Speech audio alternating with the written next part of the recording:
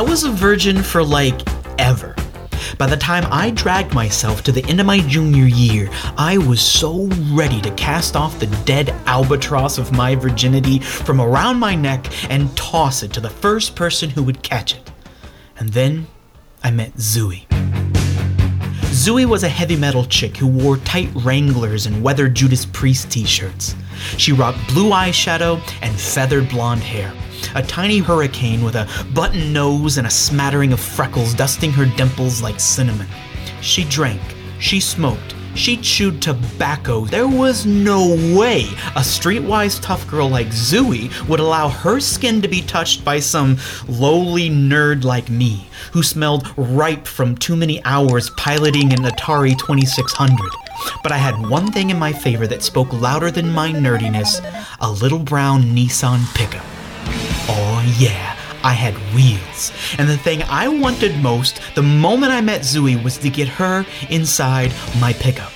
And somehow, some way, there she was, sitting next to me with my gear shift between her knees and my hand on her thigh.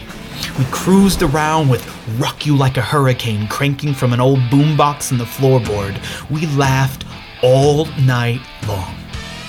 Zooey and I spent a lot of time in my truck that summer, especially in the bed of that pickup. And then my senior year started. Zooey and I saw each other less and less, and then that was it. And 24 years goes by. In that time, I go to college, I become a journalist, then I quit to become a vagabond poet.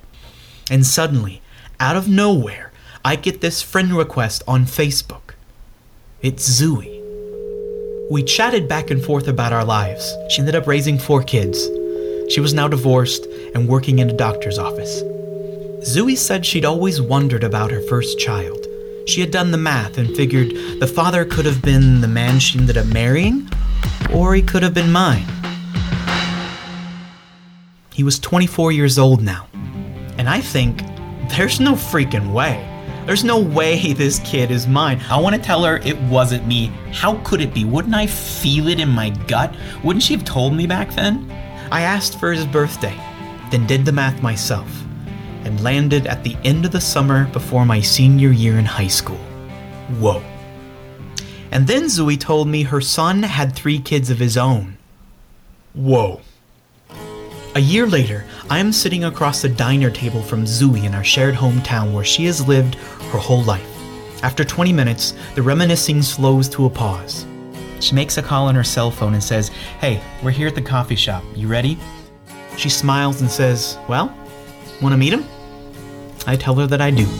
I follow her in my car while listening to Led Zeppelin on the classic rock radio station, and she leads me to a small house with a clean yard and a big plum tree with purple leaves shading the walkway to the door. And then we walk inside. Now, I can't judge people harshly simply because they don't react to situations the same way I would. Everyone is different. Being told the man you've assumed was your father for 25 years might not be the sperm donor that led to your creation is a real mind blower. If I'd been told by my mother that some dude she dated briefly when she was in high school could be my biological father, I would probably want to meet him and find out who this guy is. And if I had told my mother to invite him over to the house to meet in person, I would probably, put a shirt on, for instance. In fact, I would probably put pants on too.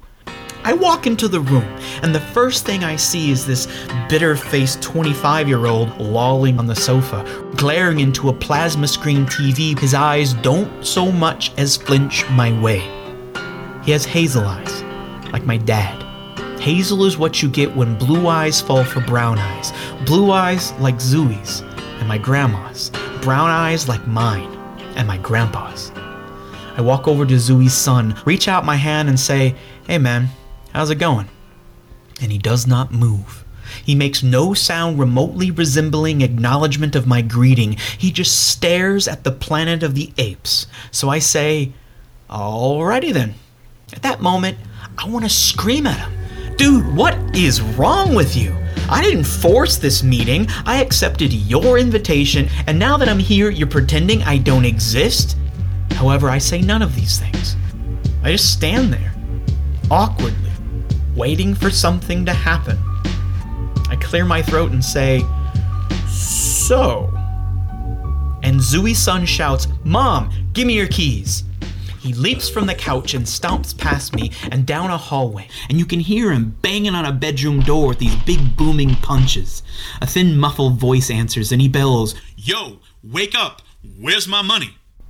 There's another muffled voice in answer and he shouts, "I want my money! Ain't my fault you smoked it all in one go. You've been sleeping all day, now get up and give me my money." He pounds back into the room and he's got a shirt on now and some shorts. He crosses the room to his mother's purse on the dining room table, grabs the car keys and storms toward the front door. I call after him and say, "Look, man, I know this is a weird situation, but you invited me, that's why I'm here. I'm here to figure out what we should do next." He hardly hesitates in his race for the door. He yanks it open, then slams it shut behind him. A car engine's muffled roar disappears down the street. And then it's just me and Zooey, standing in the middle of the otherwise empty room. Me with my hands shoved into my pockets, her with arms folded across her chest. I finally sigh and say, "Well."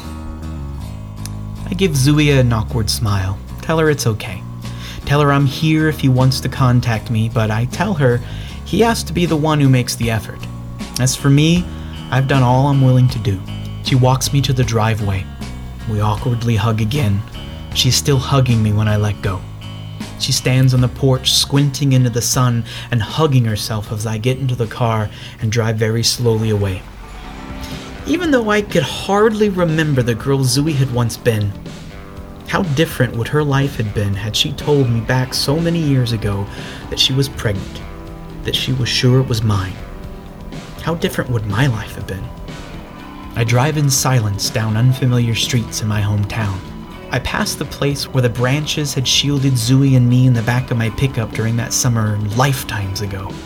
The farmland had been paved over for years, a supermarket parking lot covering the dark earth where I had planted my virginity. I turn on the radio. Rock You Like a Hurricane is playing on the classic rock station. I clear my throat and begin to sing along.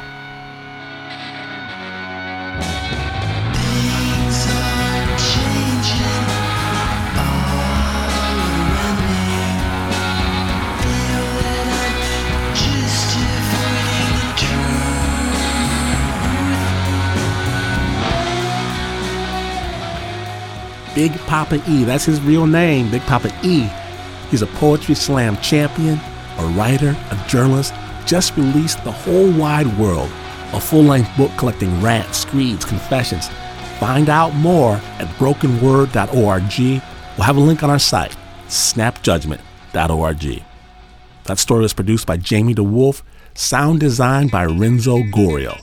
You are listening to Snap Judgment, and to hear more stories, visit snapjudgment.org.